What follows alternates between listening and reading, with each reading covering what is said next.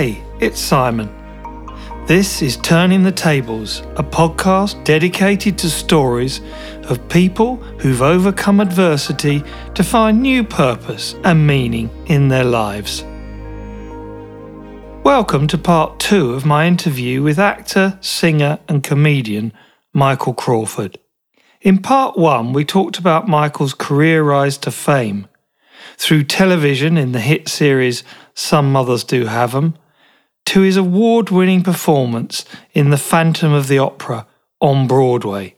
In this episode, our conversation moves on to how Michael, at the height of his career, contracted a mystery illness, later diagnosed as ME, while performing on the West End stage. I would be able to last half a day at the most, and I was gone. I had no strength. The memory of it it's inexplicable. The recreation of the famous scene from Some Mothers Do Have 'Em, where Michael hangs off the back of a bus at the London 2012 Olympics. And Michael's reflections on his resulting change in life priorities and his continued work with children's charities. So, as we've talked about, the emotional depth and physicality in characters was very much part of how you approached your acting and singing career. And then later on in life, things went a bit amiss for you, didn't they? Yes, I was doing a musical again for Andrew Lloyd Webber, which was The Woman in White. And it was a difficult show to do.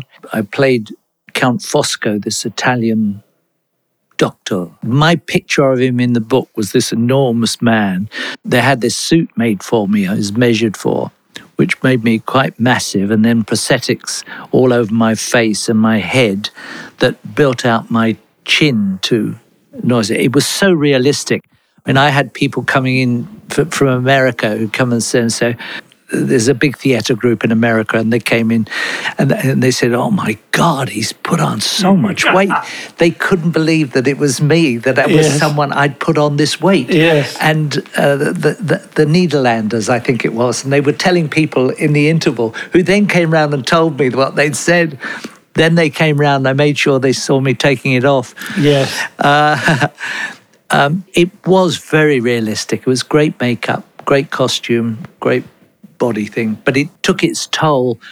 After a short while, I'd lost so much water that I'd done quite a bit of damage. I can't think of the technical term, but my nutrients had gone. Yes. You can't just replace it with water. I didn't realise that I should be taking something like Diorolite every other minute to replace the salts and the things that I'd lost. Yes. So I think Anthony Andrews, who took over from me, drank so much water that he literally nearly drowned. That's how much water, and that's the damage that you could do to yourself. Mm. I mean, it was a terrible story to hear, but I went down with. I became ill anyway, and we didn't know what it was, but it was like having the flu, but without the body aching. And so I went and saw the doctor, and they said, oh, you'll be all right, but just make sure you take plenty of fluids during the day and you'll be fine and get the nutrients back in you. So I did everything I was told. 2 weeks later, I still was not well and didn't have any strength. I then felt a little better, and I would get up in the morning, and by midday I felt I can call the theatre and say, I'll be in tonight, I can come back. And suddenly I couldn't. I would have this tiredness come over, this fatigue come over me, and I'd have to go and lie down, and I would be there for the rest of the day. So They had doctors from the theatre come and see me. They had, because there were insurance things going on as well, because it was affecting business. It was affecting people having to think, well, are you going to come back or are you not? And there's a responsibility that I have to get back and do my job to the production. It just didn't happen. I would be able to last half a day at the most, and I was gone. I had no strength. One can almost feel it as one talks about it. It's as though you can bring it back by you take deeper breaths. I'm taking deeper breaths now because the memory of it's inexplicable. Then they came up with the idea. My doctor, in the end, said this could be ME. It's estimated that 250,000 people in the UK and around 17 million people worldwide suffer from ME, or chronic fatigue syndrome. It's a fluctuating neurological condition with symptoms affecting many of the body's systems, most commonly the nervous and immune systems. People with ME experience debilitating fatigue and a range of other symptoms associated with the body and the brain's inability to recover after expending even small amounts of energy. Perhaps the greatest challenge for sufferers is the difficulties in diagnosis and the common misconceptions around the condition, which can lead to doubts about its validity. It became public that I'd got this, and I think the organisation that there is for ME asked me, would I speak about it? And I'm not equipped to speak about it. I can't speak for myself. And to this day, I can't, as I'm desperately trying to describe it to you, I cannot do it. I think for the people who may not know or understand the condition, it is very difficult to appreciate. Obviously, we met through this condition because obviously I had CFS, as it's now, I think, called more commonly, and it is an enormously debilitating condition. For people who don't understand it, they often think, well, you haven't got much energy, but in reality, it's so much more than that. It's literally difficult to walk anywhere, talk, or do anything in its worst form. As I say, as we talk about it now, this is the first and longest time I've spoken about myself doing it since I was ill. But it's slowing me up to think about it. It making my breathing different to talk about it. Your sister was my vocal therapist for my voice, and when she'd helped me so much at the end of a production I did recently called The Go-Between, I said, you've been just brilliant with me. Thank you so much for all the help. I said, is there anything I could do for you? It'd be wonderful. So she said, well, you had ME, didn't you? She said, my brother has it, and I feel as though I've lost my brother, and it's not the same man. I said, well, she said, would you speak to him? And I said, well, I and then immediately I got very nervous because I thought, I don't know what to say. I'd not wanted to talk with the organisation before because I wouldn't know what I could do to help or be of any assistance. Anyway, I called you, and it's not the same man I'm talking to now. I can tell you, listeners, that there was a warmth at receiving the call, but we didn't get very far. There wasn't much response from you at all. Well, when you called me, obviously, number one, there was enormous surprise, but after that, I think it was probably the worst period for me at that point when you talked to me. But through our conversations over the following months, I think what I would say is that your intuitive understanding of what was going on with someone with ME was there, and it really helped me enormously to recover. And I think what's interesting now is that a lot of research is being done on the condition. And I think there's increasingly a belief that it is a condition of the brain, a dysfunction of the brain, where your nervous system goes into haywire, effectively. And it therefore makes sense that changing the way you look at things and your attitude to things and your attitude to yourself is key in actually recovery. Now, you did that in a slightly different way, didn't you? Because you actually went away and literally took yourself out of the stresses and strains of the life you were in, didn't you? Yeah, it was. There was a lot of pressure about not being in the show and letting people down. So it's not something I was used to or had ever had happen to me before. No. So I was devastated at that. I mean, I heard that it was said, oh, he's got the flu. Yes. He's got Michael's flu. Yes. And you just feel so sad. And this is someone who was never off, never missed a show, couldn't do this. No. And yet then that happens to you. I went to New Zealand and I got a house there and I spent a year recovering. And I think I was planting trees, little fruit trees, and I was building a garden, and I was reading, I was swimming, I was doing something that didn't have the 8 shows a week syndrome, where I was used to the military precision and the discipline in my life. And all the worries that come with it. There's great success comes with it, but there's also tremendous pressure, which goes with the job. I'm not moaning about that. I've done it for years, so it's something I loved and still love now. This was like rebooting your computer, to put it simplistically. That's the nearest. That's just come into my head now. It's as though they say, well, when you've got a problem, just reboot it. Turn it off at the back, leave it just a little, now turn it on again, and everything starts up again. But it's slowly, and there aren't people on the phone saying, well, how are you now? Are you feeling, can you come in now? Well, can you get in tomorrow afternoon? Well, can you do that? Can you do that?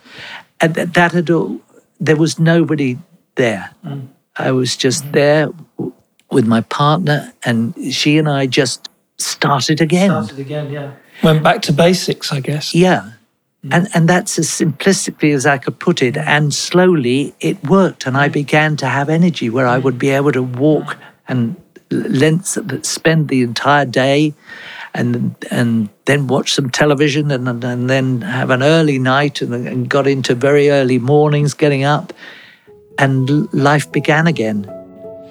I mean, in a sense, you were taking the pressure off yourself in a way, weren't you? Because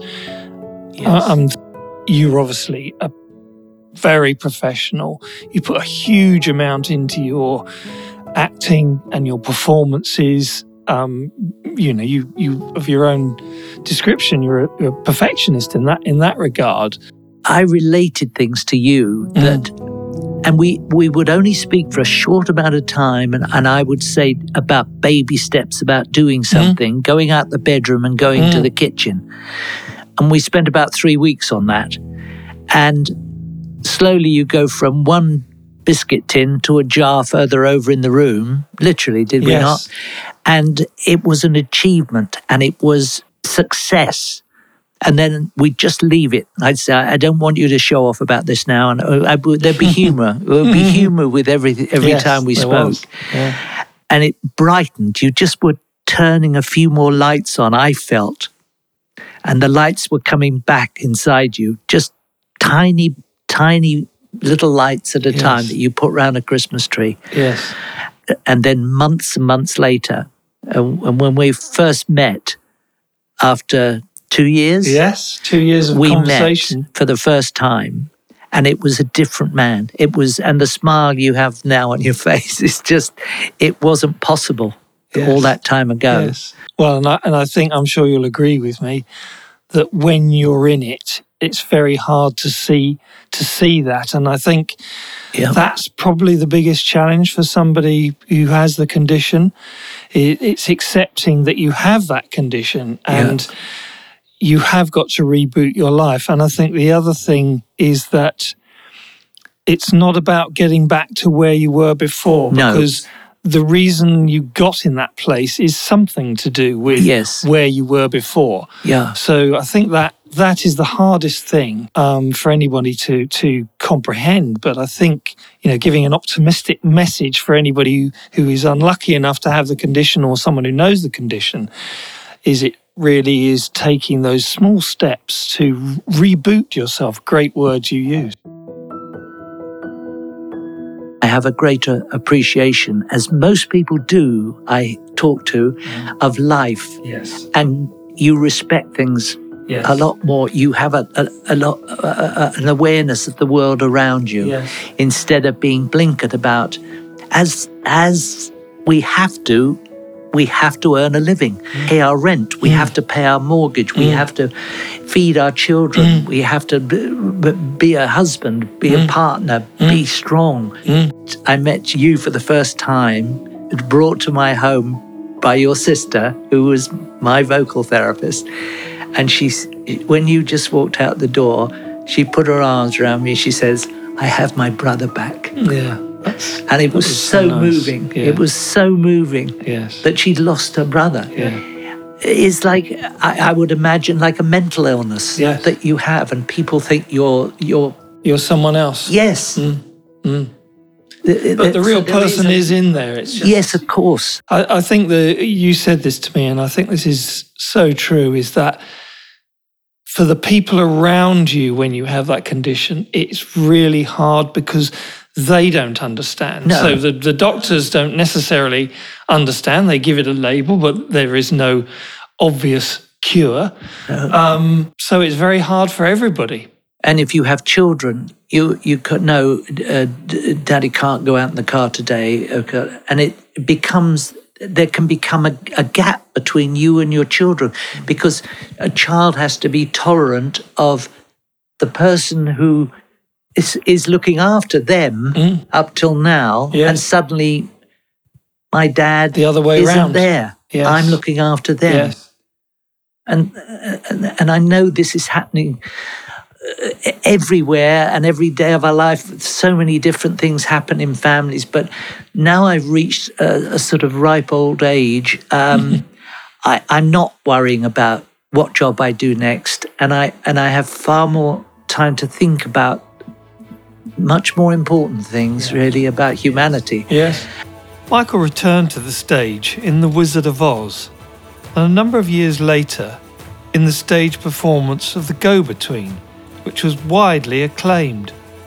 Robert Diamond wrote, "By the show's end and a thunderous standing ovation, I can report that 5+ decades into his career, not only has Michael Crawford not lost a step vocally or in his ability to mine a character, but he's drawing on the wealth of expertise and stagecraft to create another powerful and unique creation." The performance was also remarkable for its feat of endurance, because Michael was on stage for nearly 3 hours, a testament to his stamina and recovery from the ME. Happily for both of us, we came through it. Yep.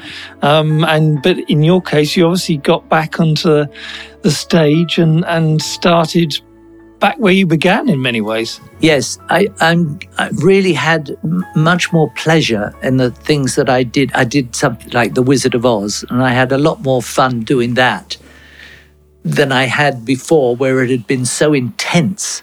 But this was fun. I was playing some, crazy wizard, and it was light-hearted, and it was a lot easier. I mean, I must say that doing The Go-Between wasn't an easy task. I mean, that was a very intense role, but I loved it. I had my love and energy back for my work. Do you think you've learnt from that experience? I learned that by my going to New Zealand and restarting and rethinking and not having the pressure so helped me healing. It did. And there are 1 in 5,000 people that are able to be able to do that. So I'm in a privileged position that I did that. And but if there's any way, there is no rush with someone. You just love them, care for them, and take them on a gentle journey back, because you've got to believe you're going to get them back. Do you think it's changed your mindset in terms of how you look at life and what you decide to do? I mean, I'll still stress about certain things, and my wife will always just say, you can, and breathe, and just breathe, and so I breathe. Well, I think it gets you, I mean, certainly in my experience, it makes you use that word reboot, but I think it gets you to rebalance the way you look at life and where your priorities should be. I think so much, particularly society today, technology, people are being driven faster and faster and faster, and you don't have time to breathe. That's true, but that's again an adaptation of growing that much older. I'm in that transitional period because I'm fighting it. I'm fighting being, I can't even say the age I am, but I have to fight that because I don't feel it. I want to stay at 50. And you want to do that trapeze act again that you did in Oh yes, in I mean we did Sport Aid 2 years ago, and I was on roller skates still hanging on the back of a bus. So my proudest thing was that I didn't fall over once. So that was when we finished. Fantastic. I went to the stunt boys, and then we were all sort of high-fiving each other because they'd done their job and I'd done my job. Yes. Without each other, we couldn't have done it. What gives you most joy in life now? I suppose, but simplistically, life itself. I'll sit and look at the river and the people having fun. I love watching. There's a playground there where you can always hear in the distance children playing. Yes, and my charity's always been for children, that you look after kids who have less of a chance in their childhood than I had.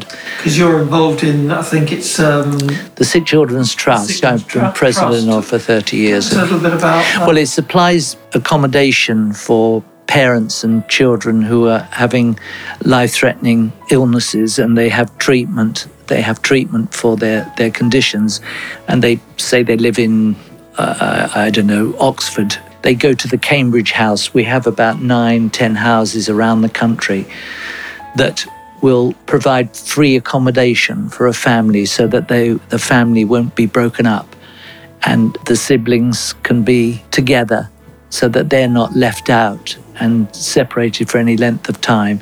The parents don't have to travel to Oxford from Cambridge every day to see their child. Otherwise, they're sleeping next to the bed. Yes. So it's something that I got involved with quite a ways back. And then I have my own charity, which it's called the Michael Crawford Children's Charity. Okay. Yes, so we have people who will run for us in the marathon, and the rest I supply from my income. Doing things that slip through the social services that can't supply. Yes. Like you've got a family of 4 and one child can't join in and play. Yes. You make it that they can have a tricycle. They've got involvement in life, and the main thing that you have is love for those close to you.